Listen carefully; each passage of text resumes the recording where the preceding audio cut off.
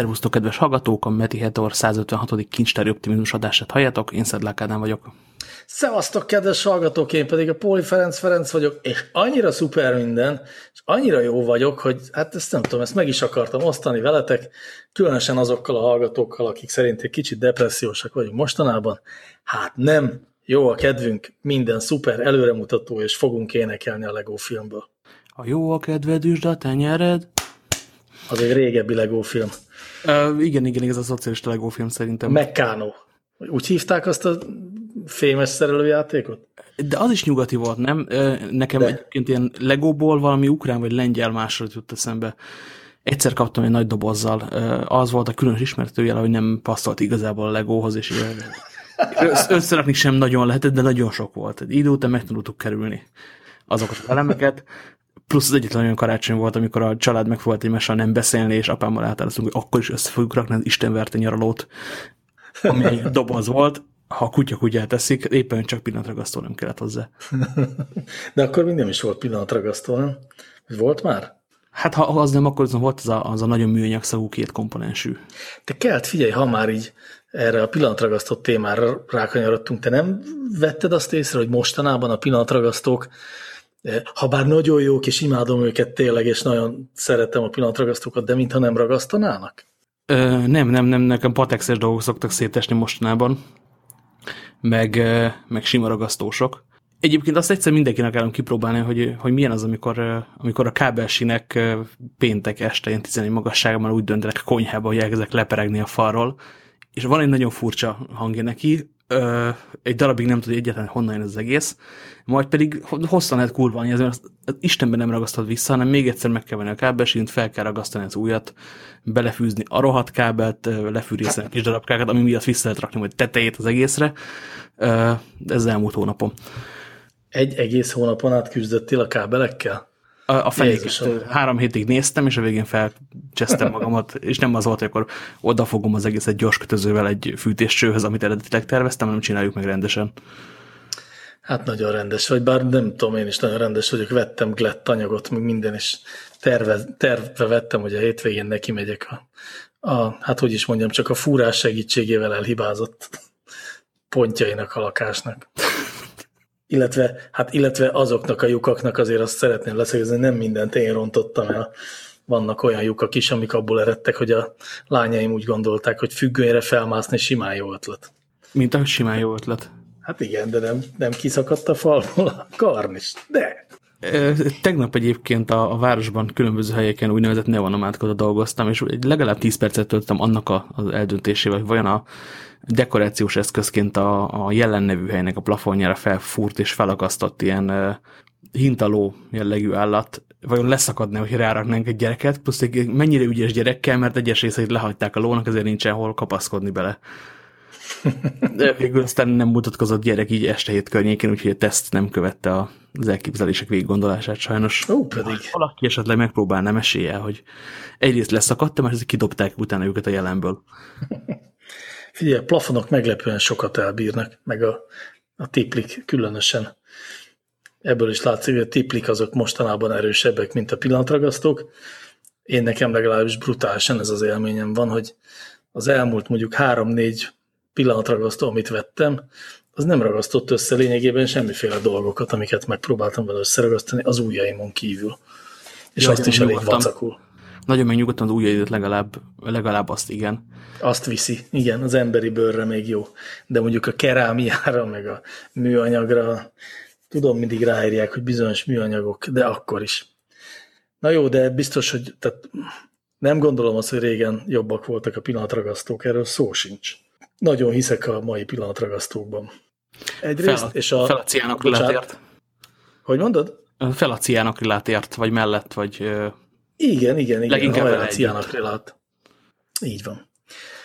Jó, szóval, hogy nagyon hiszek a mai pillanatragasztókban is, de egyébként a régi hagyományt őrző pillanatragasztókban nem különben, és a Technokolban is, ami ma is kapható egyébként, és érdekes mondom, már nincs olyan tök jó illata, mint régen volt. Nem abból építették ezek az oldószereket, ami miatt egy kisebb ifjúsági szubkultúra mérgezte magát vele? Hát de, abból, bár alapvetően a Palmatex volt a megfelelő ragasztója a szipuzásnak. A Pálmatex volt a nagyon menő, ami egy ilyen ipari ragasztó, és ma is kapható, gondolom már a megfelelő összetevők nélkül. De hát azért lássuk be, a Pálmatex sem, meg a Technokol sem volt egy designer drog. Úgyhogy ma ebben is sokkal jobban állunk, sokkal jobbak a drogok ma, mint régen voltak. Úgy ellepett minket az optimizmus, tök örülök ennek. Igen, én is. Így sokkal jobb érzés ilyen optimistán létezni ebben a világban, mint olyan pessimistán, mindig olyan szomorkásan. És a sajtóval is minden rendben van. Most már egyre kevesebb sajtótermék, hogy is mondjam, csak közül kell választani, tehát nincs ez a nehéz helyzet, hogy zavarja az újságolvasókat. Tépelődik, hogy melyiket válassza. De őszintén megmondom neked, hogy azért volt egy olyan pillanat, egyébként igazándiból 2 olyan pillanat is volt mostanában, amikor itt tényleg így kifejezetten örültem valamilyen sajtódolognak. Az egyik az volt, amikor a 444 megírta a Questor sztorit, mert hogy egy ilyen, hogy is mondjam, csak elmagyaráztak egy ilyen bonyolult történetet, amit egyébként senki nem magyarázott el rendesen, és az olyan jó érzés volt úgy tényleg megérteni valamit. De meg egyébként most pedig pont ma megint csak a 444 egy másik ilyen TLDR anyagban a Népszabadság, vagy hát a MediaWorks történetet foglalta össze úgy, hogy az úgy átlátható legyen viszonylag objektíven, vagy objektívnek tűnő módon. De igazán attól lettem nagyon boldog, amikor az Indexen megjelent egy brutálisan hosszú cikk, az a cím, hogy Orbán Viktor félreértett rendszere, és amikor elolvastam, akkor azt gondoltam, hogy én pontosan ezt az újságírást hiányolom a magyar sajtóból, egyébként úgy unblock minden feléből. Biztosan, hogy kevesen olvasták, mert hát tényleg nagyon-nagyon-nagyon hosszú, de hogy azért jó, mert hogy a következő tézissel áll elő. A mi olvasóközönségünk, már most akkor a Index nevén beszélek, a mi olvasóközönségünk többsége az minden bizonnyal azt gondolja, hogy ezek itt csak lopnak, és csak a saját pénztárcájukon gondolkodnak. De mi meg azt gondoljuk, vagy hát arra is mutatkoznak jelek, hogy nekik is van valamiféle tervük, és ha bár tényleg Orbán Viktor ritkán szokta megosztani az ő népével, hogy pontosan mit is gondol, hogy merre felé szeretné ő kormányozni az országot, de valamerre kormányozza, és ugyan próbáljuk már egy pillanatra elfelejteni az elmúlt 8 évezést, meg ezek lopnakozást, és nézzünk bele abba, hogy mi az ő vezérlő rendszerük, vagy szóval, hogy mit is gondolnak, merre kell menni. És akkor ezt szépen alaposan kielemzik, mindenféle módon összehasonlítják, és eljutnak valamiféle következtetésre, tök érthetően, és alaposan, és én ezt végtelen hiányolom, hogy olyan dolgokat, tehát hogy nagyon sok szempontból a sajtó mind a két fele úgy működik, hogy ilyen felszínesen nem gondoltan megszerzett információkat, vagy nem is megszerzett információkat, hanem levont következtetéseket, azt elkezdenek tényként tálalni és súlykolni, és tudom én, ha példát akarok mondani, akkor az Orbáni liberális demokráciát akar építeni. Duma az például egy ilyen sztori volt ezen a ballibb oldalon, amit ugye ő nem mondott, hanem azt mondta, hogy vannak országok, amik ugyan illiberális demokráciát építenek, de az eredményeik mégis megfontolásra érdemesek. Csak egy zárójelbe szúrnám ide közben azért, hogy azt is mondta, hogy ne azt nézzük, amit mond, hanem azt nézzük, amit csinál. Egy ideje sokkal rosszabb dolgot csinál, mint amit mond, azért ez egy izgalmas fordulat volt. Félre nehogy értsél, nem az Orbán Viktornak a bármiféle tevékenységét akarom én most itt értékelni. Ja, nem gyanúsítottalak meg véletlenül sem ezzel. Hanem csak, hogy nem szeretem, amikor a sajtó ilyen felszínesen szlogeneket gyárt, amik mögött nem feltétlenül van tartalom, és ezt a cikket azért szerettem baromira, mert pont, hogy azt megpróbált, hogy elszakad a szlogenektől, elszakad az utcai értelmezésektől, vagy az ilyen felszínes magyarázatoktól, és egy kicsit belemegy a mélyebb részekbe. És egyébként fest egy sokkal aggasztóbb képet. Tehát és egyébként... hogyha ezek a célok, akkor viszont egy tévedés felé tartunk, minden jel arra mutat, nekem legalábbis ennek a cikknek kifutása. Igen, de tényleg most komolyan nem a aktuális rendszerkritikába akartam belemenni, csak abba, hogy ami engem most örömmel töltött el a héten, az volt, hogy egy újság végre hajlandó volt az ilyen hétköznapi hisztéria nélkül tekinteni egy témára, és ilyen nyugodtan és hisztéria nélkül feldolgozni azt. Ja persze, ez egy bitang jó cikk egyébként. A másik fontos jellemző, hogyha letekerünk a leges-leges legaljára, akkor 12 darab név van az alján, író, vizuális szerkesztő, videó, animátor, és a többi, amennyi ember egy ilyen cikknek a létrejöttéhez kell. Ha van a világon drága műfaj, akkor ez az. Igen, ez lényegében majdhogy nem egy Snowfall, amiket Magyarországon egy számunkra kedves vs.hu nevű egykori munkahelyünk vezetett be. De azt gondolom, hogy ezt a cikket simán meg lehetett volna írni, tudom én, 3 flagben is 2 embernek. Na jó, nem, ez így nem igaz, de 2 olyan embernek, aki egyébként ebben a témában otthon van, neki meg lehetett volna írni. Ugye az is történt, hogy ez olyan cikk, hogy a 10, nem tudom hány fejezetből áll, N fejezetből áll, és minden fejezet elején van egy 500 karakternél nem hosszabb összefoglalója annak, hogy miről szól ez a fejezet. Tehát, hogyha valaki akarja, akkor végigolvashatja csak a N-szer 500 karaktert is, ami már egy remek összefoglalás. Igen, csak akkor persze a trendek, meg a számok, meg a gráfok maradnak ki belőle, tehát maga bizonyítási eljárás. Hát igen, de szerintem az olvasók többségének az nem kell. Na de ne menjünk bele tehát ne csináljunk sajtót, vagy szóval csináljunk úgy sajtót, hogy beszélünk benne. Épp csak az eheti optimizmusomat szerettem volna megalapozni, és egyből tovább is ugrani egy másik nagyon-nagyon pozitív és optimizmussal minket eltöltő sztorira, amit te jobban ismersz nálam, úgyhogy neked lesz muszáj ezt ismertetni. Azért szeretjük, mert benne vagyunk, azért enkutyánk kölyke, sőt, kicsit a sajátunk is. Ha ebből tovább megyek, akkor hamarosan 2 lebonyáró kutyák lesznek, mint a Szimat Szerény című régi sorozatban. Tehát kiszállok ebből a gondolatból. A következő történt. Leült a magyar podcast szféra, ökoszisztéma, podcastó, akármi társadalom. Mindig nagyon szarszó. Keresek egy olyat, ami nem ennyire az. Szóval magyar podcastolók. Igen. Szóval viszonylag sokan a magyar podcastosok közül beszélgetni egy olyan Zencastr ablakban, mint ez a mostani, és egyébként tervezzük azt, hogy ennek lesz folytatása, már vannak olyan témák, amiket átpattintottunk, majd legközelebb beszéljük már meg, de most elfogyott a söröm című következő adásba. És elkezdtünk beszélgetni arról, hogy ez a podcastos felmérés, amit Kelemen Lali rakott össze, és mi is megosztottunk veletek, és kértünk, hogy töltsétek ki, az mit mutat, hogyha kivesszük be Laliéknak az iszonytató YouTube-os és fiatal és tini hallgatóságát, akkor mit mutat. Tudjuk egymást keresztbe reklámozni, hogy ti tudjatok arról, hogy van például egy tök izgalmas magyar zeneipari podcast, a New Sound, amiről én is csak azért tudok, mert ott voltak ezen a beszélgetésen, meg korábban ott voltak azokon a Slack csatornán, ahol megpróbáltok leegyeztetni, hogy mikor ülünk lebeszélgetni. Egyébként nem került volna szemem elé, pedig mennyire jó és tök jókat röhögök rajtuk időnként. És egyrészt kint van ennek a beszélgetésnek a felvétele, ami nem tudom, hogy podcastként mennyire állja meg a helyét, vagy hogy külsős füllem mennyire izgalmas belehallgatni. Viszont ott lenni ebben az egészben benne, az tök jó volt.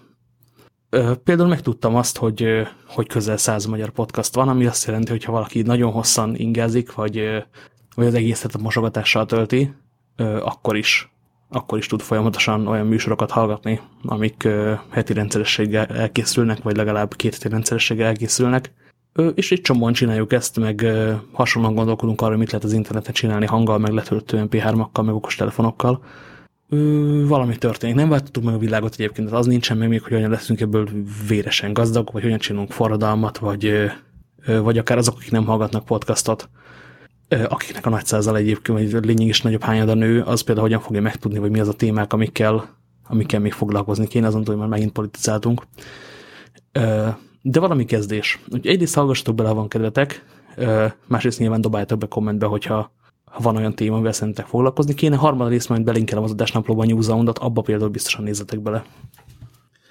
Igen, és talán még egy dolgot említsünk meg ezzel kapcsolatban, hogy hogy ez egy ilyen olyan klasszikus értelemben alulról szerveződő történet, ahol egyébként is alulról szerveződő ilyen mikroközösségek, mint mondjuk mi ketten, meg tudom én, a Színfolt Cafénak az Angliában élő házaspára, így elkezdtek maguk köré hát gyűjteni, hívni, édesgetni embereket, és akkor abból így lett egy ilyen kis közösség, és akkor ezek a kis közösségek most éppen egymással keresik a kapcsolatot, tehát valamiféle ilyen közösségépülés történik, amire egyetlen, hogy is mondjam, csak erre hivatott, vagy erre felesküdött ember sem mondta, hogy legyen ez, hanem csak úgy magától lett. És olyan régen voltam ilyenben benne. Olyan régen történt velem olyan, hogy valami így elkezdett így növekedni, ami emberekből áll, és nem központi utasításra történik.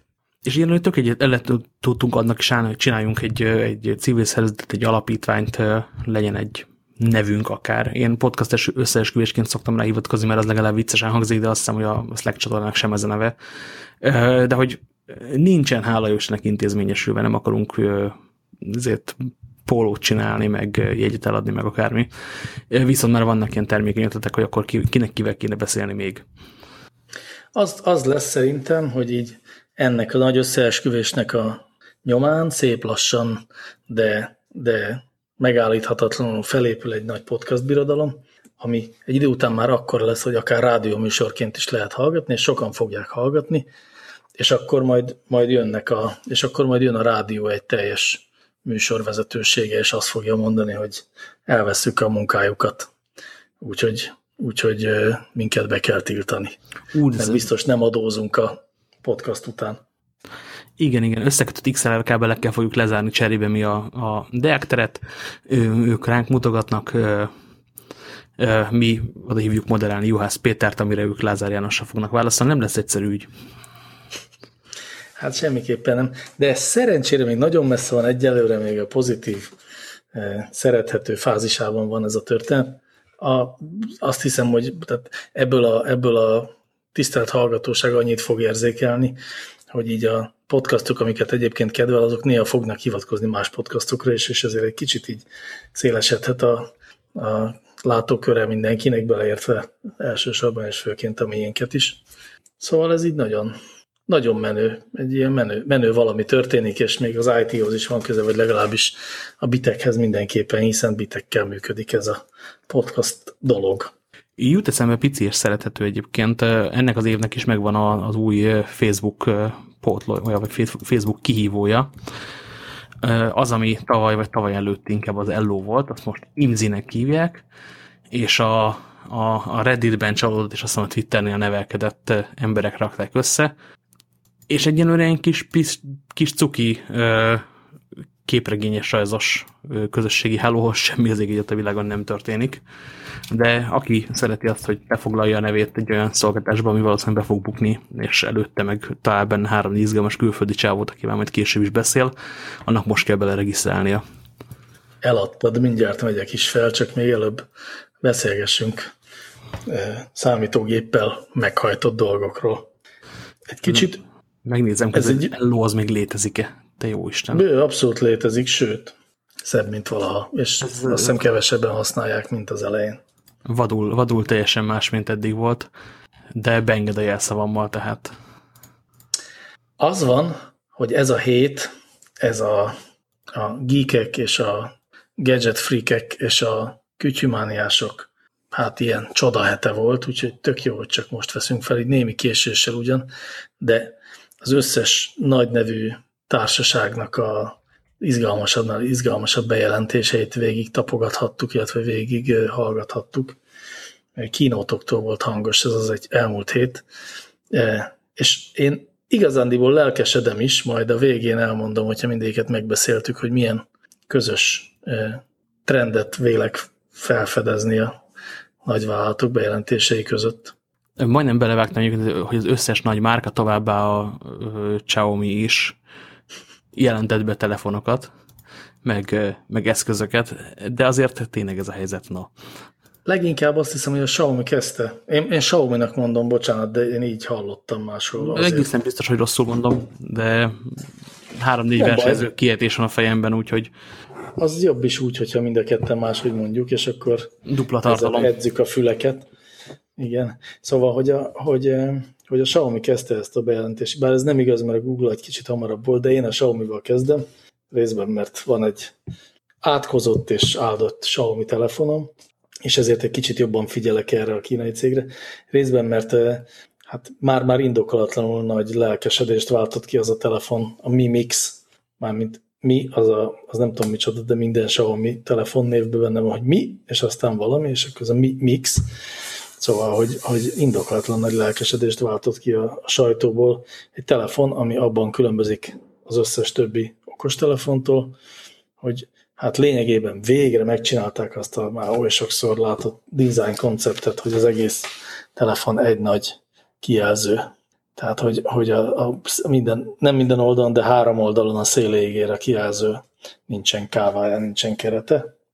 És mivel a tetején is így van ez, ezért egyrészt nem ott van a selfie kamera, hanem a telefon alján, másrészt pedig ugye nem lehet egy ilyen hangszórót betenni a kép vagy a kijelző alá, úgyhogy ezért valahogy a keretet kell rezegtetni, valami piezoelektromos megoldással, bár volt olyan beszámoló, aki szerint az üveget rezegtetik, de szerintem nem az üveget rezegtetik, hanem a keretet, és akkor az közvetíti a hangot. Ezt a szerintem mérsékelten menő megoldást, ezt így nagyon-nagyon istenítették valamiért. Ami egyébként még izgalmas, hogy a telefon kapcsán, amely telefonnak egyébként edzett kerámia borítása van. Ja, tényleg. Hátulján nekie. Emiatt olyan újságokban találkozom a MOX-féle keménységi skálával, amit korábban kizárólag ásványgyűjtők szájából hallottam, amik alapvetően kütyükkel foglalkoznak, és most lehet arról filozofálni, hogy a topáz és a korund között helyezkedik el ennek a telefonnak a hátlapja. Mint ahogy a nagyon kemény között. Ez a kerámia? Bődületesen 8,5 pontos, tehát a dialumínium trioxidnál például csak egy picit puhább. A dialumínium trioxiddal nem tudom, nekem lehet, hogy napi a kapcsolatom, de akkor biztos nem úgy hívom, hanem úgy, hogy merőkanál, vagy valami ilyesmi. De nem tudom, mire gondoljak, amikor ezt a vegyületet mondod. Biztos nem is vegyület. Ez a korund egyébként, és lehet, hogy a dít nem kell az alumínium elé. Mindegy, ez a ilyen szép piros cucc egyébként, rendkívül jól néz ki, és semmit nem gyártanak belőle, azt hiszem. Értem. Tehát a merőkanalom az nem ebből van. Hát, ha csak nem ilyen csillogó piros ásványmerőkanalad van, ha igen, úgy wow, hol lőtted. Egyébként a Google Pixelnek is a hátlapján van egy sáv, ami szintén kerámia, nem?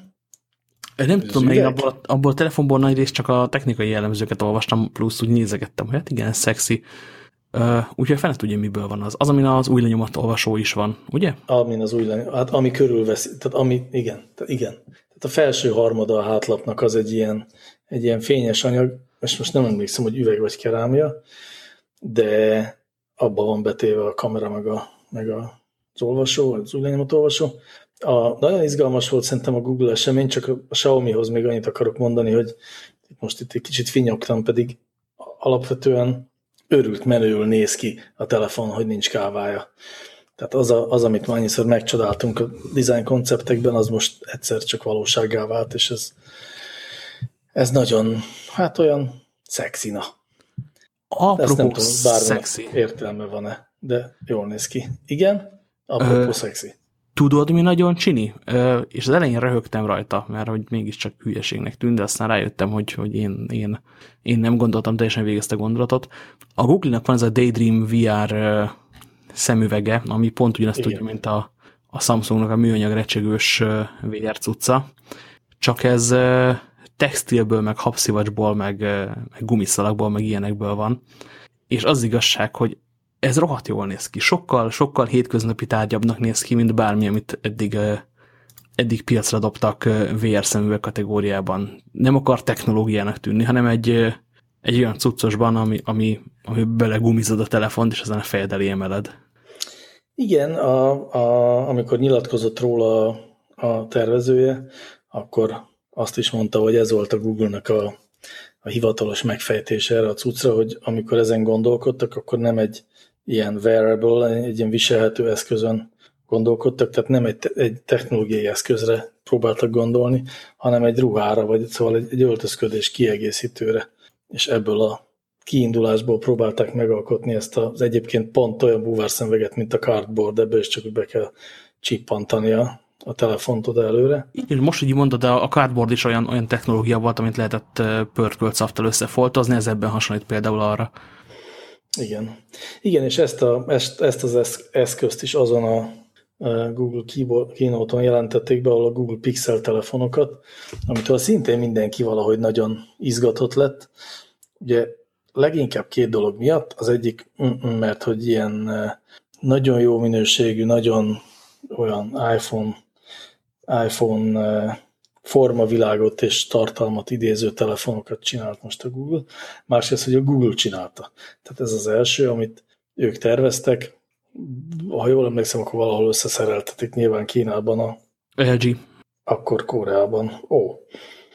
Whatever, de szóval, hogy nem csak ilyen ajánlásokat fogalmazott meg a Google, hanem ő maga tervezte ezt az eszközt, és kiadott hozzá egy olyan speckó Androidot, ami kifejezetten ezekhez a telefonokhoz van optimalizálva. Ez így pontosan az iPhone útja, aminél próbál indulni a Google, azaz csinál egy olyan hardvert, amihez optimalizálva van a szoftver is.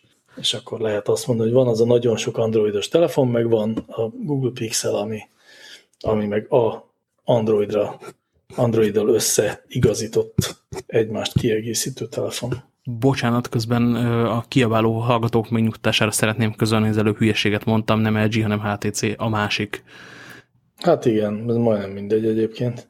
Szóval, hogy jók ezek a telefonok, ugye elhangzott, hogy ebben van a legjobb fényképezőgép, amit a világon tettek mobiltelefonba, de ezt mindenki el szokta mondani mostanában, úgyhogy ettől nem estem igazán hasra.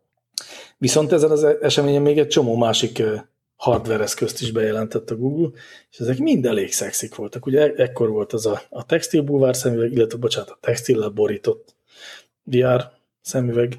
Meg akkor volt a Google Asszisztens, a Home, de most megint időnként dolgokat neveznek át Home-nak, úgyhogy megint nem tudom, hogy hány Google dolgot hívnak éppen így.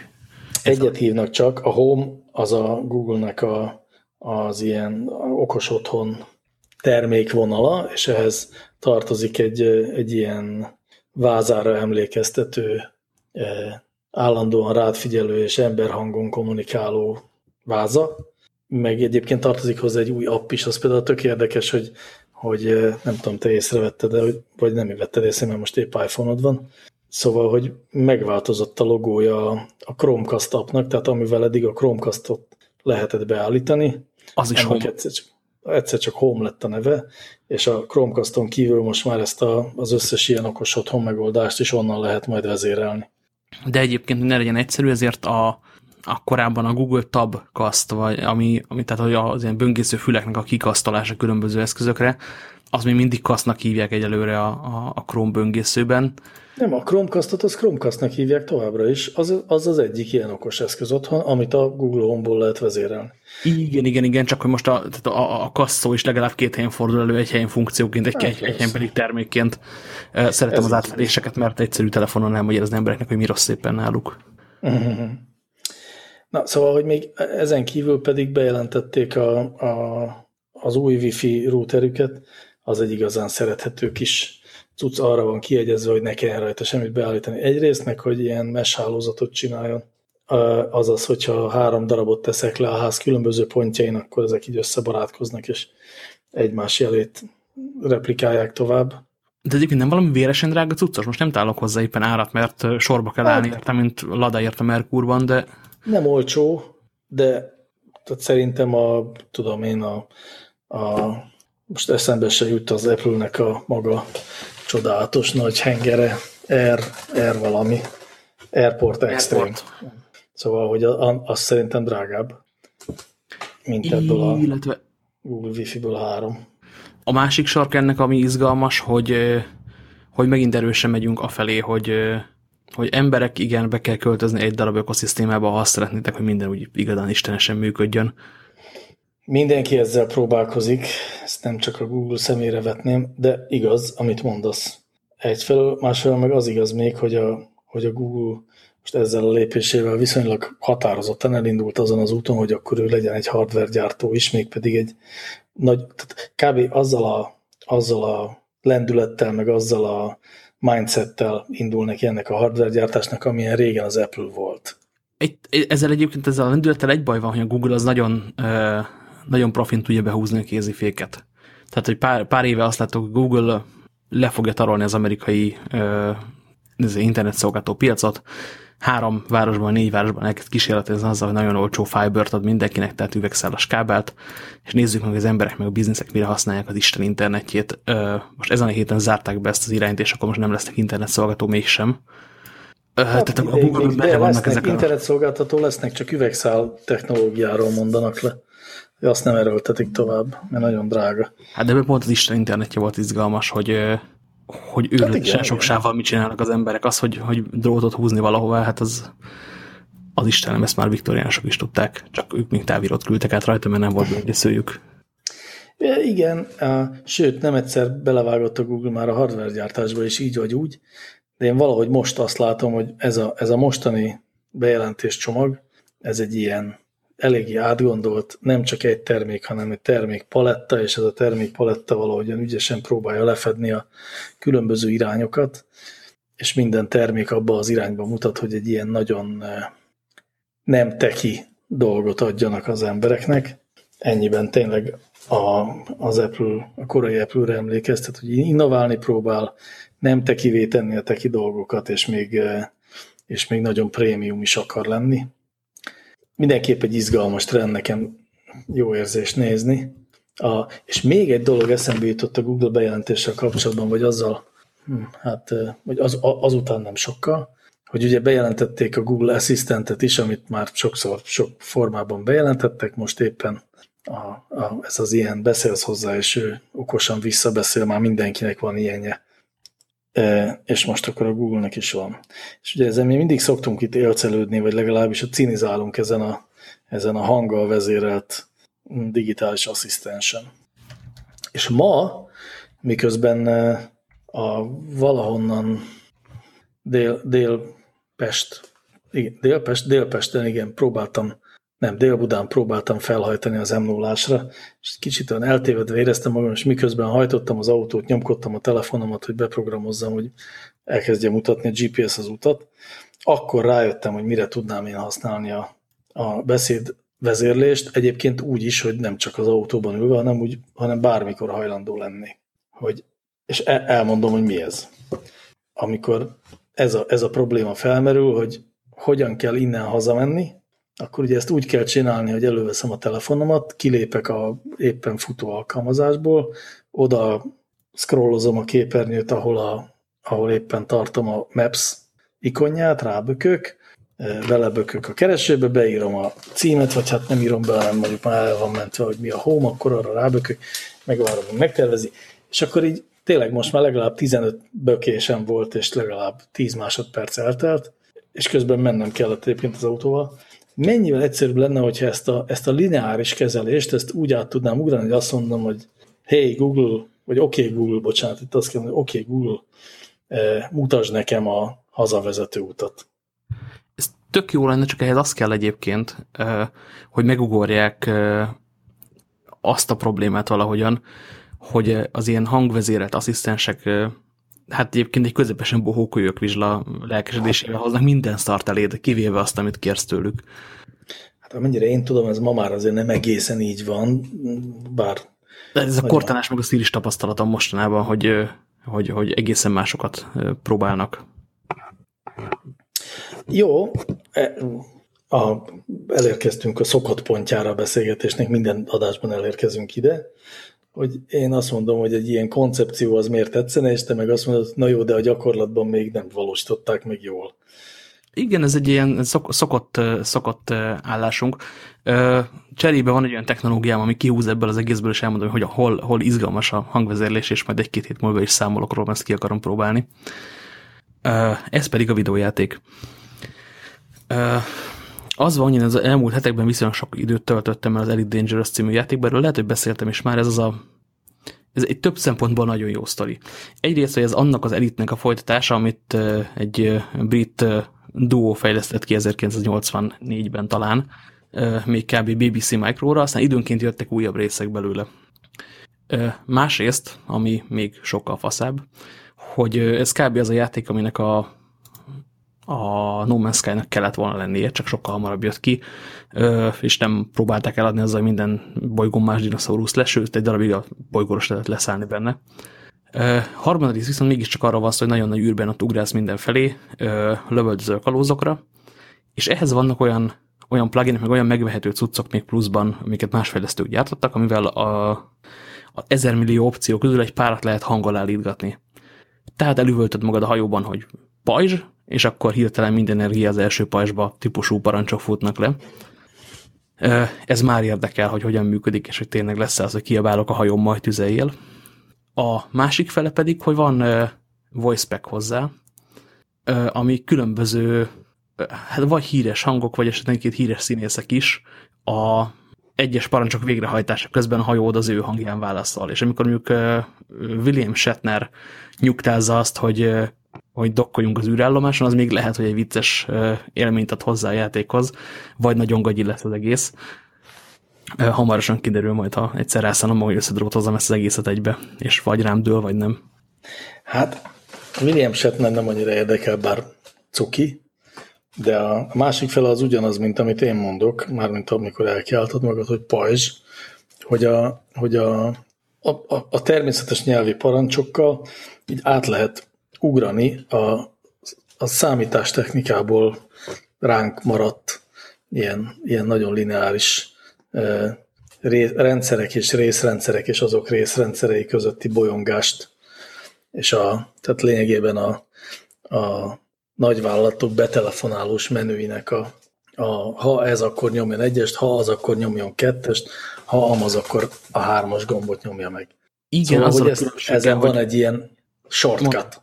Aha, igen, és a shortcutság az nagyon fontos, csak a játékom esetében a shortcut az, hogy véges számú funkciót kell megoldani ennek a rendszernek, ami egy darab videójátékban egy darab szimulált hajónak az irányítása kb. Amihez azt hiszem egyébként a PC irányítására is lehet használni, de azt nem próbálnám meg, mert ebben eddig mindig kényesen csalódtam. A telefonnál meg megpróbálják azt megoldani, hogy ezek a hangasszisztensek ezek mindenhez tudjanak valamit csinálni. És ez egy lényeg alatt. Nyilván, és még nyilván szarul is állnak ezzel, de majd egyszer fognak vele jól állni, szerintem nem is a nagyon sokára. És ha már erről beszéltünk, akkor itt most mi lenne, hogyha egy picit felfüggesztenénk a bejelentések sorolását, és idehoznám előre azt egyébként szintén bejelentést, egy Microsoft bejelentést, amit a Microsoft tett, áttörés a beszédfelismerésben, ez volt a bejelentés lényege, nyilván a Cortannáról szól, és hát valami olyasmi van, hogy az MI kutató részlegük egy ilyen rekordot ért el beszédfelismerésben, ami, tudom én, megpróbálták számszerűsíteni, és akkor ezzel az jött ki, hogy kb. Olyan jól ismernek fel beszélt nyelvet, mint ahogy a szinkrontolmácsok, vagy kicsit még jobban is. De ezt csak azért hozom ide, mert hogy, és akkor olvasom, hogy ez a megoldás neurális hálózatokat használ ahhoz, hogy ilyen jól ismerje fel a beszédet. És ezt már sokszor sok helyen olvastam a neurális hálókat, már úgy mindig volt is a fejemben valami, aztán rájöttem, hogy én igazándiból nem tudom, hogy mik azok a neurális hálózatok, csak tudom, hogy ez valahogy az MI emlegetés, akkor mindig a neurális hálózatokat is emlegetik, az öntanuló rendszerek ezt használják, és már úgy szerettem volna végre tudni, hogy mi az, és utána néztem, és gondoltam, elmondom, hát ha nem csak én nem tudom, hogy mi az a neurális háló. Azért vagyok csendben, mert várom, hogy elmeséld. Semmi akadálya, annál is inkább, mert a neurális háló kifejezés egy nagyon misztikus, nagyon bonyolult dolognak hangzik, de ha én jól értettem, akkor egyáltalán nem az. A neurális háló az lényegében egy mintafelismerő rendszer, tehát egy statisztikai rendszer tulajdonképpen. Ez az a dolog, amikor a képfelismerés úgy működik, hogy egy ilyen nagy rendszernek 3 hónapon át mutogatunk 2 milliárd fotót, és mondjuk csupa 2 milliárd portrét mutatunk, és amikor megmutattuk mind a 2 milliárdot, akkor a statisztikai rendszer ebben a 2 milliárdban megtalálja a közös értékeket, és a végén azt mondja, hogy én fel tudok ismerni egy emberi arcot.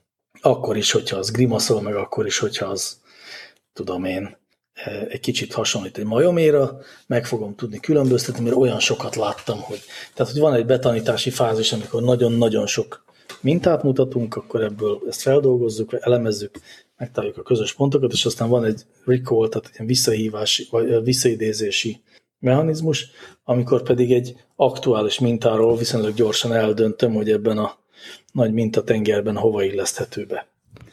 És hát ennyi a neurális hálózat.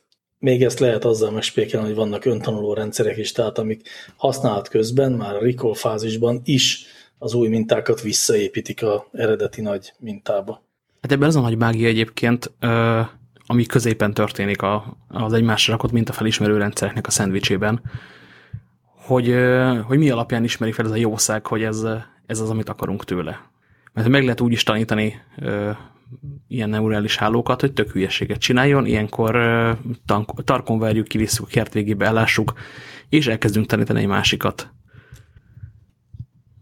Hát igen, de alapvetően erről szólt, tehát erről a tanításról szól, csak nyilván hát ez 1000-szer bonyolultabb, ebben egészen biztos vagyok, de a lényege az ez, hogy megtanítunk rendszereket mintamutogatással. Tehát elég sokáig mutogatjuk, akkor ideig megismeri, és ez ugye már azon a kis egyszerű szinten is létezik, ahogy a mi gasbarátunk a sörbicikliket próbálja felismertetni, úgyhogy Raspberry Pi-ra rákötött egy webkamerát, és figyeli az Andrássy út szervizútját, és akkor ott az ott elhaladó sörbicikliket egyre nagyobb tehetséggel ismeri fel a rendszer, ahogy egyre többet mutat neki ilyen fotókat. És hogy ő sem tudja azt, hogy egyébként a sörbicikliről mit gondol az ő scriptje, azon túl, hogy most viszonylag jó esélyen megmondja valamiről sörbicikli, vagy sem. Így van, most már 80% feletti biztonsággal mondja meg a képről, hogy tartalmaz-e sörbiciklit, vagy sem. Egyébként amíg sörbicikliről van szó, addig nincs is gond, amikor ennél komolyabb rendszerekre eresztenek rá ilyen neurális hálókat, akkor vannak aggasztó dolgok. Hát figyelj, majd még fogunk erről ma beszélni. Én úgy tudom, hogy a Google az önvezető autóit az pontosan ilyen módon edzi. Meg egyébként a magyar autóvezető startup, az AdasWorks, pontosabban nem autóvezető az a startup, hanem önvezető autókhoz fejlesztenek ők. De mit is? Hardvert? Szoftvert? Is. Itt azért már nem lehet ezt a kettőt elválasztani erősen. Azt mondom, a szoftver alapvetően az Nvidia-tól kapják, ők tanítják ezeket a networköket, meg szerelik rá autóra. És mivel nem hallottam felük fél éve, nem tudom, mit csinálnak most éppen. Hát ugyanezt csinálják. Léteznek, most is jól vannak. Szóval, hogy ők is ezt csinálják, hogy tudom én, ilyen dashcam videókat mutogatnak a rendszernek jó sokat. És akkor abból tanul vezetni az önvezető autó. Úgyhogy, és ez már azért egy kritikusabb rendszer, és majd itt egy kicsit később ámuldozni fogunk azon, hogy bakker, a Tesla az tényleg tud magától vezetni, ami azért eléggé szexi. Azért idehoznék még egyet, mert az meg nekem tetsz, az október elejé hír egyébként, és azt mondom, csak az egyiket találtam meg, és mintha 2 lett volna, de mindegy is. Los Angelesben a rendőrség fejlesztett egy olyan prediktív rendőri algoritmust, ami átvizsgálja a korábbi letartóztási meg egyéb adatokat, és az alapján küld ki helyekre rendőröket, hogy hol lesz majd bűneset. És az a nagyon érdekes, hogy ez a rendszer tökéletesen megtanulta a rendőri előítéleteket, és elkezdte oda zavarni a végén a járőrös kocsikat, ahol feketék vannak. És erről azért lehet tudni, hogy az amerikai rendvédelemben van egy ilyen, hát most már valamennyire kibeszélt rasszizmus probléma. Mindenesetre azt, hogy ezt csont nélkül sikerült megtanítani egy algoritmusnak is, az azt mutatja, hogy nincs veszve minden, pont ugyanannyira szaralakok tudnak majd lenni az algoritmusok is, mint amennyire rendőrök tudnak lenni. Hát én persze azért elkezdek arra gyanakodni, hogy ilyenkor, hogy lehet, hogy ennek az is az oka, hogy a statisztika azt mutatja, hogy több fekete követel bűncselekményeket, mint tudom én kínai. Nem? És hogy akkor egész egyszerűen ebből következtet a rendszer, meg egyébként a rendőri előítéletek is erre építenek. Ha a rendőri előítéletek megvannak, akkor eleve egyes környéken több letartóztás lesz már, mert ott több időt töltenek. Itt már egy előítélet van, hogyha az adatok ezt az előítéletet megerősítik, hiszen több időt töltenek a rendőrök, és az algoritmus megtanulja ezeket az előítéleteket, akkor egy önmegerősítő rendszert építettünk fel, ami hát még nem egy nagy siker. Bedobtam egyébként a Zencastr-nek a chatjébe az ide tartozó képet, hogy hol történtek letartóztások, és mit mond a szoftver, hogy igazából hová kéne menni a rendőröknek. Igen, értem. Egyébként az azért megdöbbentő, hogy ez lényegében a Minority Report a valóságban, ugye? Igen. Ez a precrimen a valóságban. Úristen, de kemény. Az igazán szörnyű egyébként, hogy azok a filmek, amire 10-15 éve azt mondtuk, hogy hát ez egy jó kis ijesztős sci-fi, de olyan sosincsen. Azok már a nagy részét vagy meg lehet építeni, vagy már meg is tették. Azért itt van a Gattaca is egészen erősen, most technológiával megtámogatott életbiztosításnak hívják.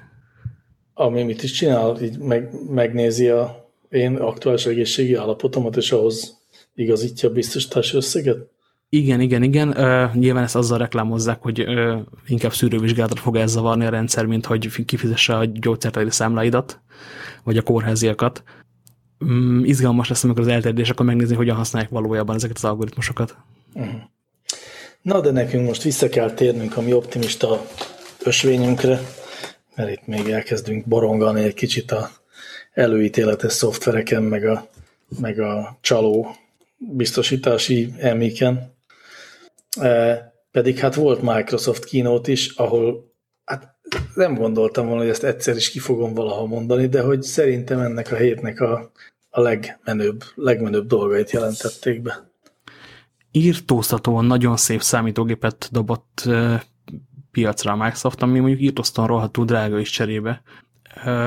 Igen, de hát pro cucc, és ezért úgy írtóztatóan nagyon drága, hogy hát magyar pénztárcával, de egy amerikai grafikusnak az a $4300, azt hiszem, amennyibe kerül a Surface Creator Studio. Surface, igen, jól mondom? Nem. Surface Studio simán. Igen. Szóval, hogy azért az belefér, szerintem egy grafikai stúdió biztos tud venni 2 ilyet, és hát az mennyire egy menő cucc. Biztos minden hallgatónk látta, hallotta, de azért én csak elmondom, hogy egy nagy tálcát tessenek elképzelni, hogy olyan ilyen állványon van, hogy bármilyen szögbe lehet hajlítani, úgy megáll, aztán utána annyira megáll, akárhogy van is hajlongattad, hogy rá lehet tenyerelni, és rá lehet könyökölni, és úgy írni rajta. Tényleg nagy tálca, érintésérzékeny, tollal lehet rá rajzolni, illetve csináltak hozzá lényegében egy mobil potmétert, amit bárhova ráteltek a képernyőre, és akkor ott marad, és tekergethetem, és akkor ott körülötte egyből tekeredik valami, amit tekergetek. Rohadt menő, olyan, mint az Apple-nek miért nem jut eszembe a Mac-nek a iMac? iMac, így van.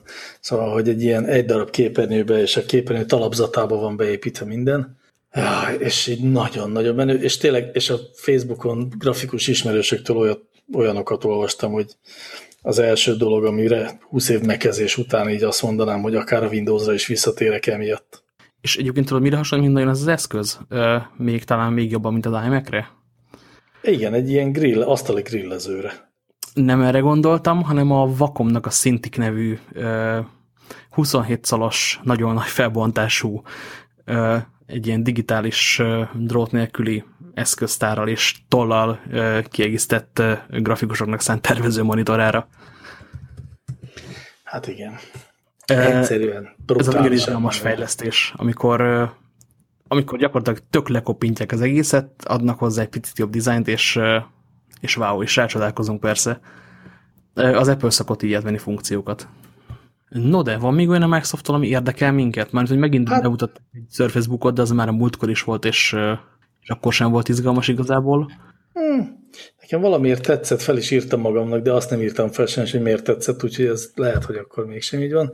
Ami még nekem tetszett, az a Windows People nevű szolgáltatása, ami egy egyszerű kis ötlet, az új Windowsban lesz benne, de szerintem valahogy olyan nagyon rátapintós, lényegre rátapintós, ugye az lesz kb., hogy azokat a kapcsolatainkat, akikkel a leggyakrabban interaktálunk, azokat kitehetjük nem az asztalra, hanem a tálcára, tehát a alsócsíkba, és akkor, hogyha erre a kis arcképre ráhúzunk egy fájlt, akkor azt egyből elküldi neki, meg egyből tudunk csetelni vele, meg időpontot megbeszélni.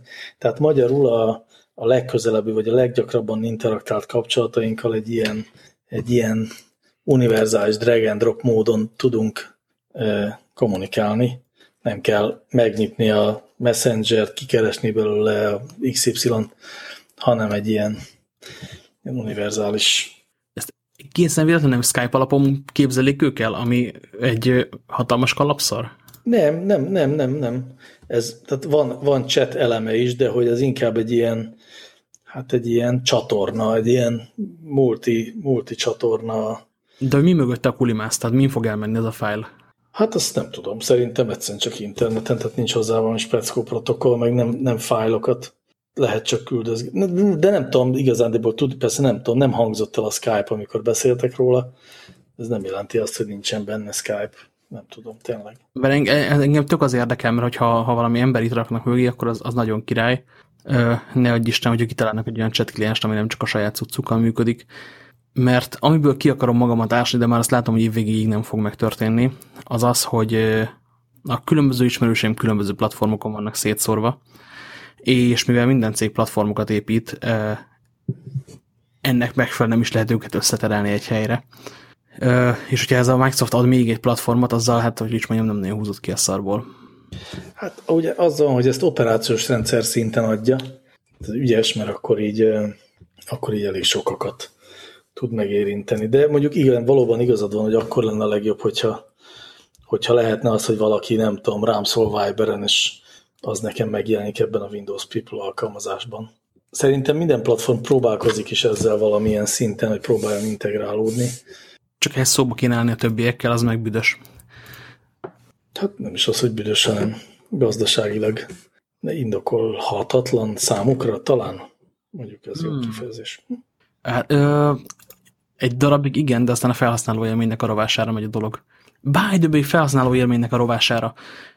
Mi még egyáltalán nem szíttuk az új Messengert. Azért nem csináltuk ezt, mert én nem értem, hogy mi ez a nagy hiszti. Hát megjelent egy felső csík rajta, ami nem zavaróbb, mint amilyen volt régen egyrészt, másrészt pedig az, hogy hogyan akarja használtatni velünk, azt szerintem tök intuitív és kényelmes. De nem csak egy felső csík, a felső csík egyébként nem zavarna, ha meg ki lehetne kapcsolni, akkor pláne nem. Hanem még egy-két helyre beraktak bele egy fényképezőgép alkalmazást. Tehát, ha középre tapodsz például, akkor ott van egy gomb, az fényképezőgépet nyit, meg azt mondom, hogy lefelé lappintod ezt a csodás appot, akkor is fényképezőgép jön elé. Igen. Hát figyelj, én nem ütköztem bele egyetlen egyszer sem mindez idáig, ez lehet, hogy hát annyit legalábbis mentségére felhoz, hogy ha az ember nem keresi, akkor nem kell egyfolytában kerülgetnie. Az igaz, hogy néha megkérdező, hogy ezt be akarom-e tenni a daily story-mba, mondjuk ezt az üzenetváltást, amit én ugye még csak azt se kell mondani, hogy nem, hanem egyszerűen csak tovább lépsz. És ha meg mégis igen, azt szerintem, szóval, hogy akkor meg ez a legegyszerűbb módja annak, hogy nekem nincs bajom ezzel. Sokkal jobban örülnek, hogy picit optinebb lenne. Tehát, hogy nem lenne az érzésem időnként, hogy az appommal vitatkozom, hogy ugyan menjen már az anyjába. Mert te olyan nagyon advanced user vagy, az a baj veled, hogy veled így nem foglalkozik. Tehát inkább olyanokra gondol, akik számára ez segítség, és nem akadály. Nehéz ezt elképzelni, az igazság. Az, hogy egy szoftver nincsen az utatban, az szerintem alap kéne, hogy legyen, nem pedig az advancedtség. Semmiképpen nem az én igazamat látszik igazolni az, hogy az én Messengeremben lényegében nem látok semmiféle ilyen közös sztorit. Tehát, mint hogyha ezt az én ismerőseim egyáltalán nem használnák, ami azt jelenti, hogy lehet, hogy nagyon utálják. Európai emberek vagyunk, mi nem képekben beszélgetünk általában, ez szokott lenni kifogás. Én egyet látok, plusz azt, amit a Messenger rakott be oda, hogy rábeszéljen, hogy csináljak egy olyat, meg egy másikat, amit szintén ők raktak be ugyanezzel a céllal. De egyébként én nem azt gondolom, hogy itt a képekben beszélgetésre van ez az egész kihegyezve, mert bármit, ami történik a Messengerben, az bele tudod dobni ebbe a napi sztoriba. Tehát az lehet egy üzenetváltás, meg gondolom, hogyha az asszisztenssel, vagy a majd nem sokára már benne is felbukkanó asszisztenssel beszélgetsz, azt is be lehet dobni. Ha valaki küld neked egy képet, azt is be lehet tenni. Egyébként tudom, mi a vicc még, és az meg még jobban zavar, és még kevésbé kéne pedig, hogy az, hogy a Messenger az egészen addig, míg nem kapcsolt be neki a notification-öket, nem engedélyezett, hogy küldjön neked dolgokat, amikor rád szólnak. Addig elhelyez önmagán belül egy notification-t, egy ilyen kis piros felkiáltójelet, hogy de neked azt, hogy be kell kapcsolnod, nem kapcsoltad be. Szeretnéd bekapcsolni? Kapcsold be. Mint egy, nem tudom én, mint egy MV ügynök annyira arcátlanul van ez belefejlesztve. Értelek, és tehát ha nem tudom, ha én is így beleütköznék léptényemben, akkor biztos engem is nagyon idegesíteni, de valamiért én nem ütközöm bele. Vagy lehet, hogy most nem tudom, már belevakultam, lévén a nagyon szimpatikus, félig hippi és ősi szerelmünk Pebble alkalmazás, az pont ugyanezt csinálja. Az is egyfolytában sárga körbe írt fekete felkiáltójelekkel figyelmeztet valami olyanra, amire egyáltalán nem kéne, hogy figyelmeztessen. Szóval már lehet, hogy csak megszoktam ezt a dolgot, de nekem nincs olyan nagy bajom vele. Az is igaz mondjuk, hogy nem is próbálkoztam még ezzel a Daily Story-val, és így rá is jöttem, hogy tudod, mi zavar engem ebben, ha valami mégis csak zavar, de ez erről nem csak a Facebook tehet, hanem mindenki. Hú, ez jól indul. Hogy ezek a mai appok, azok csinálnak új funkciókat, fejlesztenek új, nem is tudom, milyen paradigmákat tesznek bele a programjaikba, és egyszer egy ilyen layeres, ide is egy kis szöveg, oda is egy kis szöveg módon valamit magyaráznak róla, amit, hogyha átskippelsz, akkor soha többet nem találkozol. Nincs help.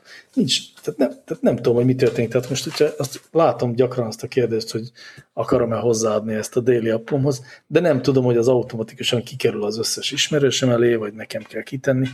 Nem is tudom, hol kéne utána nézzek, semmilyen támpontot erre nem ad a rendszer. És ez ugye rendszeres, tehát a legtöbb appnak egyszerűen nincsen semmiféle támogató funkciója, vagy magyarázó funkciója, hanem mindenki úgy gondolja, hogy olyan user interface-t fejleszt, amit értenek az emberek, vagy elég intuitív ahhoz, hogy ne kell magyarázni, és hát szinte soha nem elég intuitív ahhoz, hogy...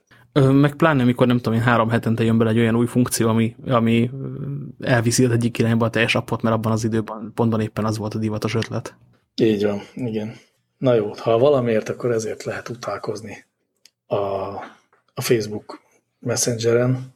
Az viszont nekem most esett le, de nyilván én vagyok az utolsó, hogy inkább csak a saját megszégyenítésen véget mesélem el, hogy ha csak Messengert akarok használni, akkor egyszerűen be kell a böngészőn beírni azt, hogy messenger.com, és akkor megkapom a Messengert Facebook nélkül.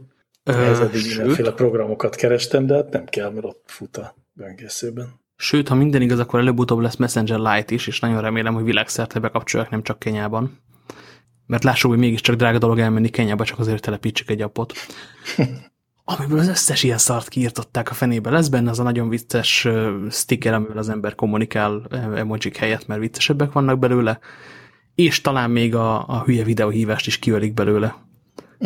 Amit tényleg tök nem láttam még senki direkt használni. Engem a múltkor felhívott egyik 9 éves lányom 8 éves barátnője Messengeren, videótelefonon. Az érdekes volt. És megkérdezte, hogy átjöhet-e a Tami hozzájuk. És akkor tényleg így azt láttam, hogy úristen, a telefonom, bejön a Messenger, és azt mondja, hogy videóhívásom van. Meg is rémültem egy pillanatra, hogy na most akkor itt a Feri bácsi hogy fogja felvenni. De sikerült. Na, ez tök jó. Én egyszer egy kedves ügyfelet hívtam fel, majd megbeszéltük a dolgokat, majd elnézést kértem, és elmondtam, hogy nyilván tök nem ezt akartam, hanem ráírni 3 szót a Messenger chat alkalmazáson, csak van egy ilyen nagyon egy kék gomb, és rátévedt az ujjam, bocs. Amúgy további kellemes hétvégét. Jut eszembe, bár nem pont erről, de hogy így ebben a témakörben, hogy a Microsoft bejelentett még olyat is, hogy akkor a VR headseteket is támogatni fogja, nem csak az ő AR saját HoloLens szemüvegét, hanem hogy támogatja az összes nagy PC gyártónak, hogy az igyekezetét, hogy VR szemüvegeket csináljon, és hogy ehhez mindenféle ilyen hát nem is tudom, kb. A SketchUp egyszerűségével megvalósított ilyen 3D modellező appokat csinál, amit ugye bent lehet mászkálni a 3D modelletben, meg mi is? Jaj, igen, volt egy olyan demójuk, ami viszont talán az HoloLens-re volt, ami nagyon tetszett, ami arról szólt, hogy bútoráruház, mármint hogy online bútoráruház, HoloLensben, így lapozod mondjuk az egyik falra kivetítve a 2D katalógust, és ha megtetszik egy szék, akkor azt így kiveszed a katalógusból, és beteszed a szobádba, és megnézed, hogy mutatna ott. Hú, az mennyire menő. Azt annak HoloLens demóban láttam, és az elég menő volt. És ez tényleg viszonylag elképzelhetővé teszi azt, hogy fog kinézni. Tudod, mi jutott még eszembe egyébként nekem a HoloLensről? Hogy a Gizmodónak van egy sorozata az Oculus alapítóról, ugyanis amióta róla kiderült, hogy ilyen Trumpos trollokat támogatott, azóta valahová elásták a csávót, és az Oculus fejlesztői konferencián sem bukkant fel, és ilyen, hát nem tudom, 4-5 naponta megjelenik egy cikk arról, hogy továbbra sem találják Palmer Luckey-t, már van ennek a cikksorozatnak csinos ikonja, és már 34 napnál tartunk, amióta nem látta senki a fickót. Úgyhogy elképzelhetően nagyon sok téglap ilyen az ő mellén. Hát nem kellett volna furcsa amerikai elnökjelölteket támogatnia talán, ugye? Hát, vagy ha igen, akkor nem trollokat. Ja, várjál, másfajta nincsen, akkor mindegy is. Van még egy cég, aki nagy bejelentéseket eszközölt a héten, illetve hát, hogy nagyot, tehát, hogy annyiban mindenképpen nagyot, hogy az összes speaker az ő beszédében nagyon sokszor használt ilyen egészen grandiózus jelzőket. Már önmaga karikatúrájává vált az Apple azzal, ahogy a színpadon mindenki olyanokat mond, hogy tremendous, meg unbelievable, és annyira elegem van ebből az ilyen betanult lelkesedésből. Megspékelve azzal, hogy amit bejelentettek, az a világ legkifinomultabb laptopja, a világ legmenőbb laptopja, ami egyetlen egy ötleten túl, hát lényegében semmi újdonságot nem hozott már megint. De azt mondjuk el, hogy mi az az egyetlen egy ötlet. Szerintem te arra gondolsz, hogy kiirtották az F gombokat, és helyettük egy ilyen világító retina felbontású OLED sáv van, aminek haptikus touchscreen. Igen, aminek haptikus visszajelzés nincsen, de ennek ellenére viszont cserébe felprogramozható, mint a Lebedev-féle Optimus billentyűzet volt annak idején. Igen. És programonként más funkciók vannak ott, ha éppen azt onnan nézés nélkül gépevel megtalálod, hogy hová kell bökni rajta. Igen, ez így nagy hülyeségnek hangzik. És aztán azokat a példákat, tök jó. Szerintem nagyon menő egyébként. Nagyon sok értelmes dologra lehet használni. Van egy csomó érdekes funkció, amit rá lehet rakni, de alapvetően nem egy ilyen halálosan mindennapi technológia. Mit tudom, sorozatrészek között tallózni, az pont marhaság, képek között meg ilyen csúszkákat húzogálni, nem tudom, ilyen Lightroom-ozás, Photoshop-ozás közben arra biztos, hogy tök jó lesz.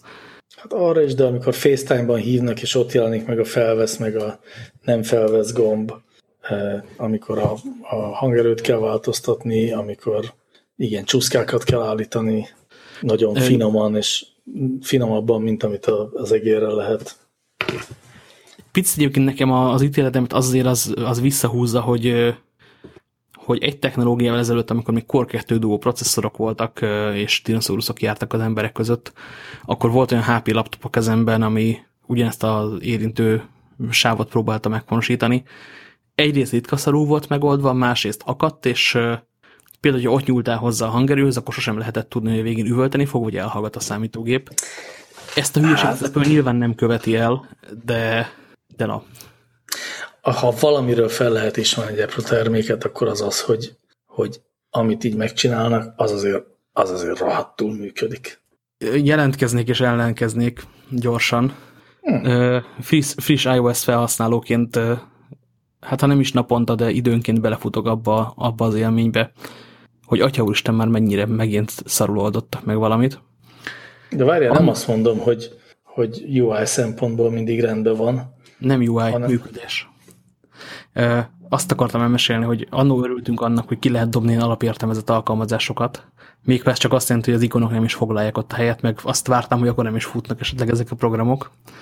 Viszont amikor a lock screenen az általam feltelepített Google naptár és az általam letörölt Apple-féle naptár is kirakja a találkozóimat, és amikor a Apple-öset lekattintom, hogy hát ezt valahogy le lehet róla beszélni, akkor a operációs rendszer feldobja a lehetőséget, hogy te ezt az appot törölted, szeretnéd visszaállítani?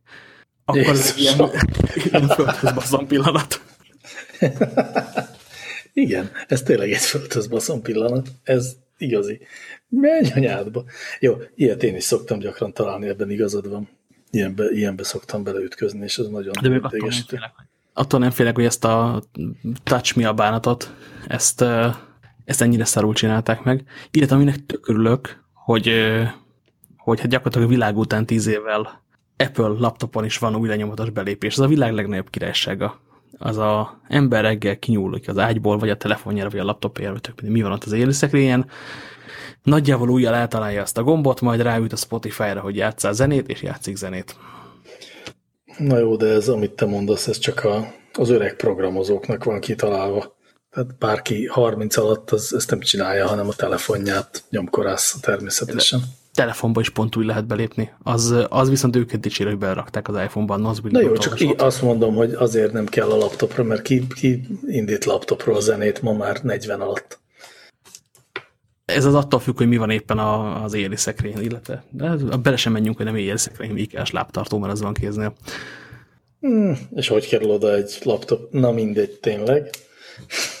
Azért ez valóban jó, igen, a Touch ID ott van ennek a csúszkának a szélen, és hát tényleg marha jó a billentyűzet, iszonyú szép a kijelző, és van végre négy nagyon hasznos USB-C port, cserébe nem is tudom, az elmúlt 10 év számomra legkedvesebb hardware megoldását, a MagSafe-et, tehát a mágneses áramdrótot, vagy mágnesesen csatlakozó áramdrótot, azt kinyitfantották, azért én nagyon oda vagyok. De hogy így, hát így ezt jelentették be, meg valami TV appot kb., és nem tudnám visszaidézni, hogy még micsodát, biztos van valami iOS következő subversion.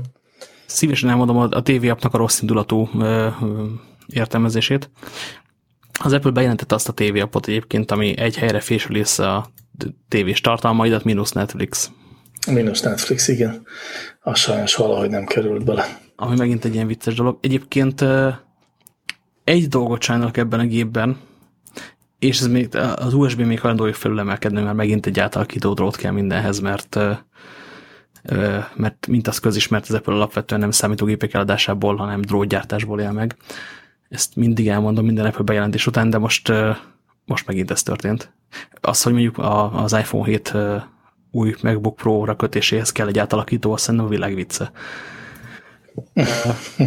De szóval nem ez. Oké, átalakító $15, $20, $50 meg fogja mindenki venni majd, aki ilyen számítógépet vesz.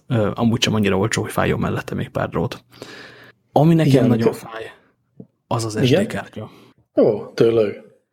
Tényleg, mert hogy az Apple az mindig azt mondta, hogy ők a kreatívoknak, a fotósoknak, a stb. A számítógépe.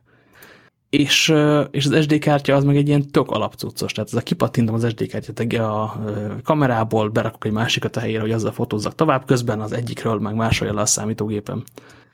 Hát azért ez szerintem nem egészen igaz, mármint hogy persze így van sokszor sokunkkal, de egyrészt az SD kártya helyét egyre inkább átveszi a microSD. Igazi fényképezőgépben nem. Hát sőt, még CF-ed is van, de azt nyilván sem lehetett számítógépbe rakni. Szerintem igazi fényképezőgépben is kezd megjelenni a microSD, mármint hogy olyan már, tudok olyan DSLR-t, amiben van SD és microSD foglalat is. Másrészt meg hát egy igazi fényképezőgépben már van valami drót nélküli kapcsolat, és akkor nem kell a kártya kibehúzigálásával vacakolni. Egy-egy képet át tudsz rajta lőni, de amikor ravokat lősz át, tehát gigabájtnyi adatokat, akkor az egyrészt nagyon lassú lesz, másrészt meg közben nem tudsz dolgozni. És profi gépeket ráadásul nem egy-két évenként cserélnek emberek. Igen, ez igaz, és én is nagyon szeretem, hogy van benne SD kártyaolvasó. Én is szoktam néha használni, bár egyre kevesebbszer, azt veszem észre, hogy inkább olyat csinálok, amit régebben soha nem csináltam, hogy összekötöm az eszközt, mármint az SD kártyát használó eszközt, összekötöm egy USB-n a számítógéppel, és használom az ő kapcsolati modulját. Fura. Régebben én is mindig kikapkodtam az SD kártyákat. És hogy az SD kártya egyébként frissebb dolog, mint az a másik dolog, ami rajta maradt a készüléken, ez pedig a jack csatlakozó. Igen, egyelőre. Na de nem félek tőle, hogy sokáig maradna. Amilyen gyakran az Apple számítógépeket frissít, most 5 évig megint van jack csatlakozó. Azt gondolod? Én valamiért azt gondolom, hogy most nem fognak várni nagyon sokáig egy következő generációs laptoppal. Nem, egyébként az lehet, hogy ebből jövőre jön ki majd a fejlesztett verzió, mert hogy az első körben mindig szoktak lenni kivasalandó dolgok még. Ha már emlegetjük ezeket a laptopokat, viszont ez itt nem csak nagyon távolról kapcsolódik ide, de valahogy nekem lett egyszer csak egy ilyen teszt nézése közben egy olyan érzésem, hogy a jövő laptopját azt nem az Apple-nél fejlesztik, hanem a Lenovo-nál. Ez a Lenovo Yoga sorozat, ami ugye ilyen ide-oda tekergethető, kihajtható, annak van most egy új tagja, és az valahogy az így tényleg, mintha egy kicsit többet adna, tehát azzal, hogyha így áthajtom egyik pontról a másik pontra, és lesz belőle egy iPad Pro, azzal valahogy nekem úgy tűnik, hogy ez egy irány, hogy ez egy másik irány. Érdekes, annyira áthajtogatós és jó laptop, vagy laptop-tablet hibrid, amire azt mondanám, hogy ez annyira szerethető, hogy megéri azt a plusz súlyt, hogy ott van az alján a fél laptop. Még nem voltak kezembe, de ennek van egy olyan fele is, hogy nagyon régen tapkaráztam én ilyeneket. Illetve nekik van azért egy Helixük, ami meg azt a iskolát követi, amit azt hiszem pont a Microsoft próbált a Surface Bookkal, hogy a kijelzőt lehet leemelni igazából a laptopról. Ez az új Lenovo, amit én olyan nagy rácsodálkozással néztem, ebben valahogy az van, hogy igen, ez a Yoga Book. Ez ismerős neked? Nem, úgyhogy meggooglizom, de addig mondjad. Tehát, hogy ez egy olyan laptop, aminek a billentyűzete helyén csak egy ilyen rajzoló tábla van, tehát egy 10 incses, nem tudom, 8 incses, 9 incses, valami ilyesmi. És ami megjelenik a billentyűzet, tehát kivetített billentyűzet van, tehát üvegbillentyűzet van, valami haptikus visszajelzéssel segítve a gépelést, de hogy ettől lehet rajzolni is rá, tehát amikor rajzolsz rá, akkor nem látszik a billentyűzet, gépelhetsz is, és közben van ez a laptopos érzés, amikor így tömözöletbe teheted, és felmutatja a kijelzőjét. Nem tudom, szóval hát így biztos nem olyan, még ezen egy kicsit kell tekerészni, de hogy ez valahogy ez a két tabló, vagy két ilyen lap összekötve egy ilyen hajlíthatós, vagy hajlongathatós csapszerkezet, nem tudom mivel, valami mechanikával. Ez nekem így valahogy több, mint amit most itt csinálnak a laptopok. Tudod, hogy hívták ezt legutoljára, amikor hittünk ebben? Microsoft Couriernek. És akkor Microsoft még elég gyáva volt ahhoz, hogy ezt az ötletet bedarálja, és nem adtak ki belőle, azt hiszem, egy darabot sem. Ez 2009-ben volt az iPad környékén, tehát nagyjából egy korú dolgokról beszélünk. Valóban, emlékszem. És akkor én erre nagyon vágytam. Meg nagyon szerettem, hogy ebből legyen valami. Nagyon kíváncsiak rá, hogy most mit csinálnak belőle.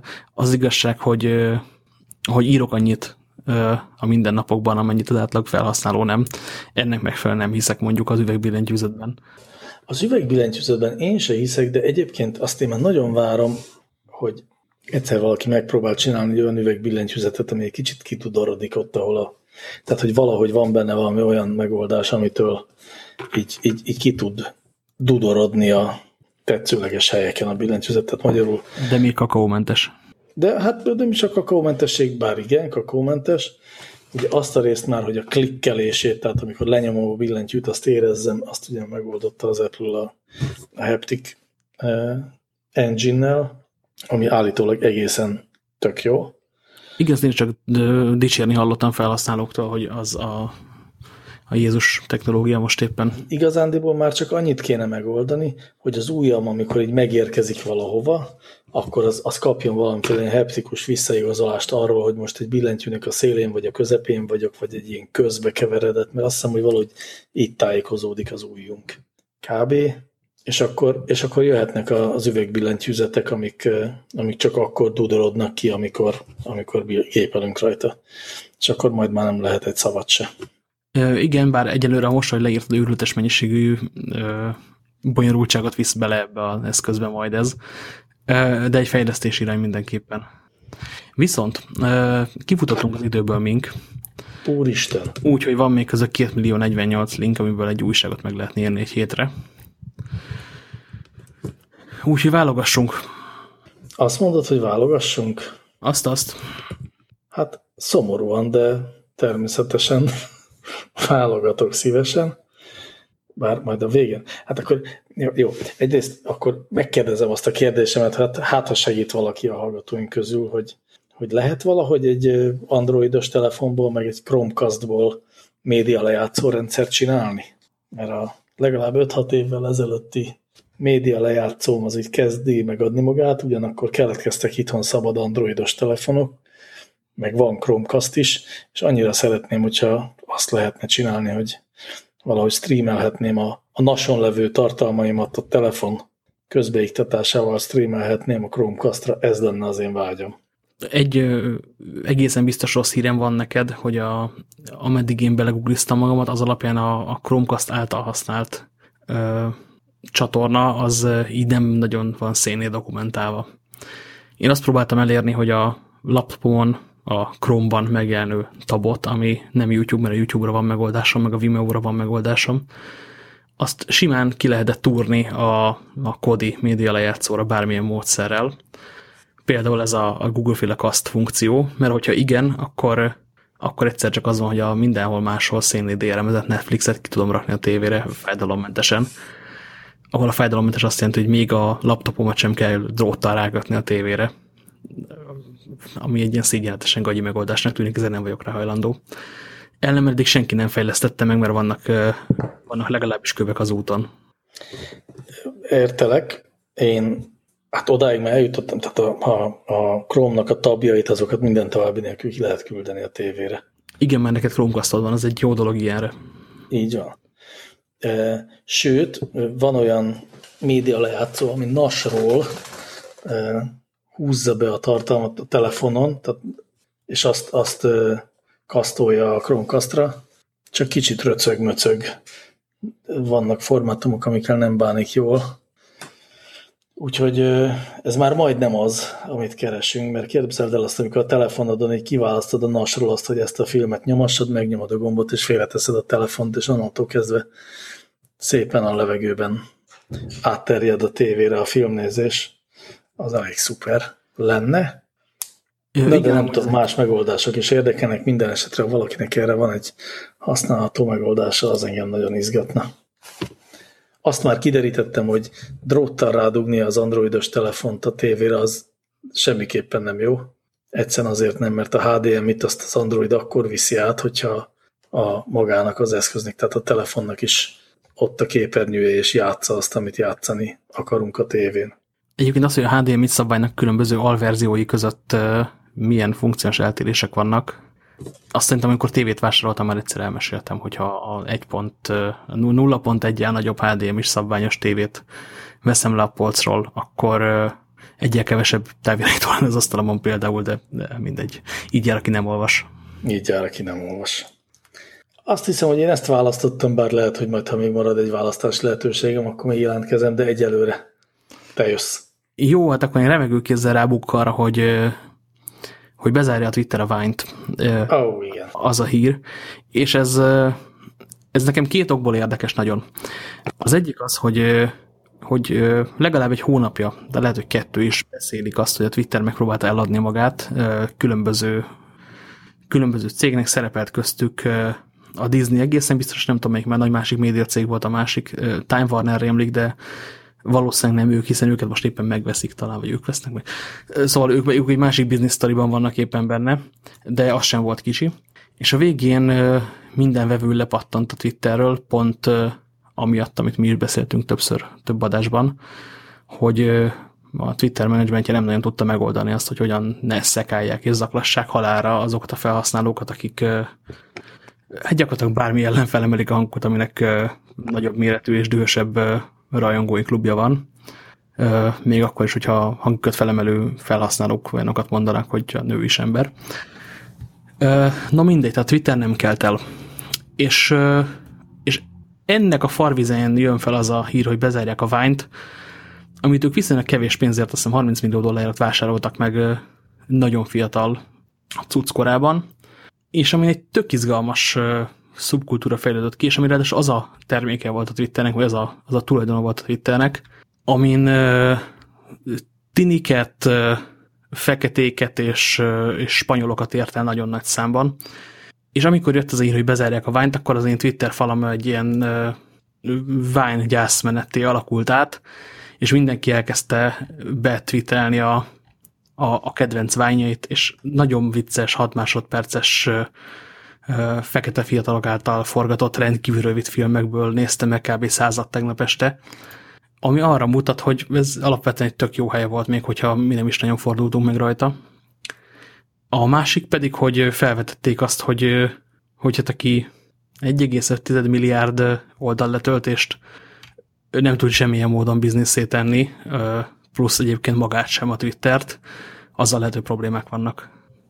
Igen, szerintem erről lehet szó, bár az is igaz, hogy ilyen innovatív videó megoldások, innovatív videó appok naponta zárnak be a legjobbak, tehát tényleg a kedvencém, és tényleg a Vine, ez nekem is nagyon fájt, de most olvastam, hogy a nyáron bezárt a Vyklon nevű cucc, ami ugye azt tudta, hogyha több ember több telefonnal vett fel egy eseményt, tehát ugyanazon a koncerten, vagy ugyanazon az esküvőn vagyunk, és mindent ki videózik a telefonjával, akkor ez a Vyklon feltölti a felhőbe ezeket a videókat, és összevágja, összeszinkronizálja, és összevágja ezeket a közös hangsáv alapján, amivel őrült menő ilyen vágott több kamerás, sok kamerás közvetítéseket lehetett csinálni.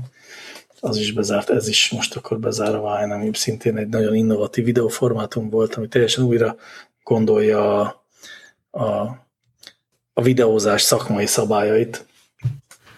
És ami, bocs, folytasd. Nem.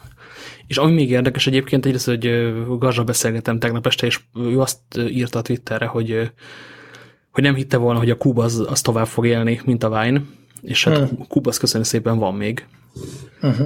De aztán, hogy elkezdtünk róla beszélgetni, tulajdonképpen ráébredtünk arra, hogy ezek csak a felszínen nagyon hasonló szolgáltások, mert a Kub az arra épült rá, hogy az emberek remixelni szeretnének dolgokat, amiket találtak az interneten. A Vine viszont ennél az egyel generatívebb technológia volt, ez a forgassál bármit, van 6 másodperc, és egy rekordgombod. Hát ugyanakkor ugye azt mondta a Vine, hogy elsősorban az Instagram videó az, ami elvette előle a levegőt, és hogy azért kénytelenek bezárni, mert hogy az Instagram tette őket tönkre, vagy az Instagram videó megjelenése, ami szomorú nekik, de egyébként azt azért így felveti, hogy az Instagram videón tovább élhet ez a rövid műfaj. Olvastam egy cikket a New York magazinben, ahol a mondat előtt egyébként az újságíró elnézést kért, hogy ezt a Velvet Underground viccet lehet, hogy nem kéne elsütnie, de hogy mindenki, a Kubot a Vine-t azt nem használták sokan, de aki a Vine-on egy picit is nagy volt, annak most már YouTube komédia csatornája van azóta. És ez nagy részt állt, tehát tényleg iszonyatosan sok embert növelt fel, vagy tett ismerté mondjuk a Vine, pláne ahhoz képest, milyen hosszú dolgot kellett leforgatni. Azt nem tudom, hogy ez az Insta videóval hogy van. Az egy izom biztos projekt volt.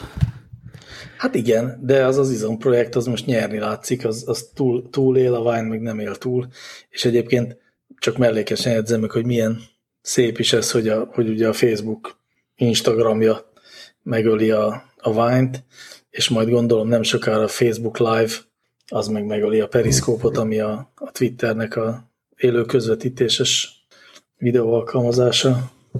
Kicsit olyan, mint hogyha a Zuckerberg meg lenne haragudva, hogy hívják a Twitter csávot? Palmer? Nem Fene Palmer. tudja, mert ők 8,5%-es cserélnek vezérigazgatót mostanában. Hát vezérigazgatót igen, de alapítót azt nem. De mindegy, most akkor nekem végül is nem baj, ha nem tudom, Biztos hogy volt az alapja, nem? Az első. így legelső van, talán. igen, így. A másik meg az, hogy ezek után azért a Twitter management bármelyik tagját az elmúlt 5 évből ott kerültek fekete bejegyzések a vezérigazgatói CV-knek a szélére. Igen, valahogy nem tudták elvinni a sikerig a Twittert, pedig tehát hogy a userek azok örjöngve akarják, hogy ez egy sikeres dolog legyen, de valahogy, mintha tényleg ellenállna a vezetőség ennek a elvárásnak. Nem tudom, management Jon Snow díjat most megítélhetünk nekik. Egy aranymálnál. Nagyjából. Na jó, de ez nem elég optimista befejezés ennek a mai beszélgetésnek. Hát vannak gyilkosunk, van Teslánk, vannak kínai másoló embereink, vagy roller. És igen, az elektromos roller. Az elektromos rollert az Dwarf kiküldte, az elég menő. Azaz. Egy sima roller.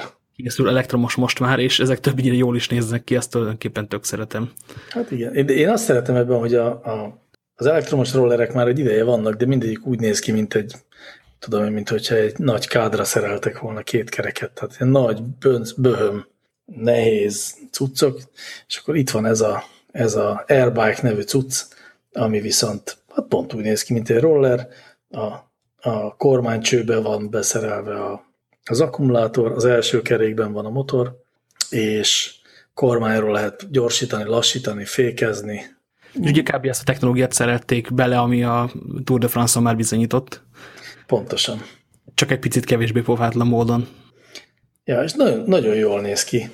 És valahogy hihetőnek tűnik, hogy ez az első dolog, amit nem csak szakállas hipster fiatal emberek fognak manó sapkában használni, hanem középkorban tisztességesedett asszonyok is felállnak majd rá. A pedelec bicikliben akkor kezdtem el igazán mélyen hinni, amikor, és ezt lehet, hogy akkor meséltem is, amikor Tokalyban a hídon átmenve egy helyi nyugdíjas néni jött szembe az elektromos kerékpárját egyáltalán nem tekerve, és húzott be Tokalyba viszonylag jó sebességgel. Igen, ugyanezt látjuk most az Airbike-on. Hajrá Airbike, én is kérek egyet, hogyha már olcsó lesz. És közben azt nézem, hogy volt a Gogoro, amiről mi annó beszéltünk, és akkor még csak egy sima töltős elektromos robogó volt. Azóta úgy átalakították, hogy már városi töltőhálózatot, cserélhető akkuhálózatot, meg sok minden mást is akarnak mellé pakolni.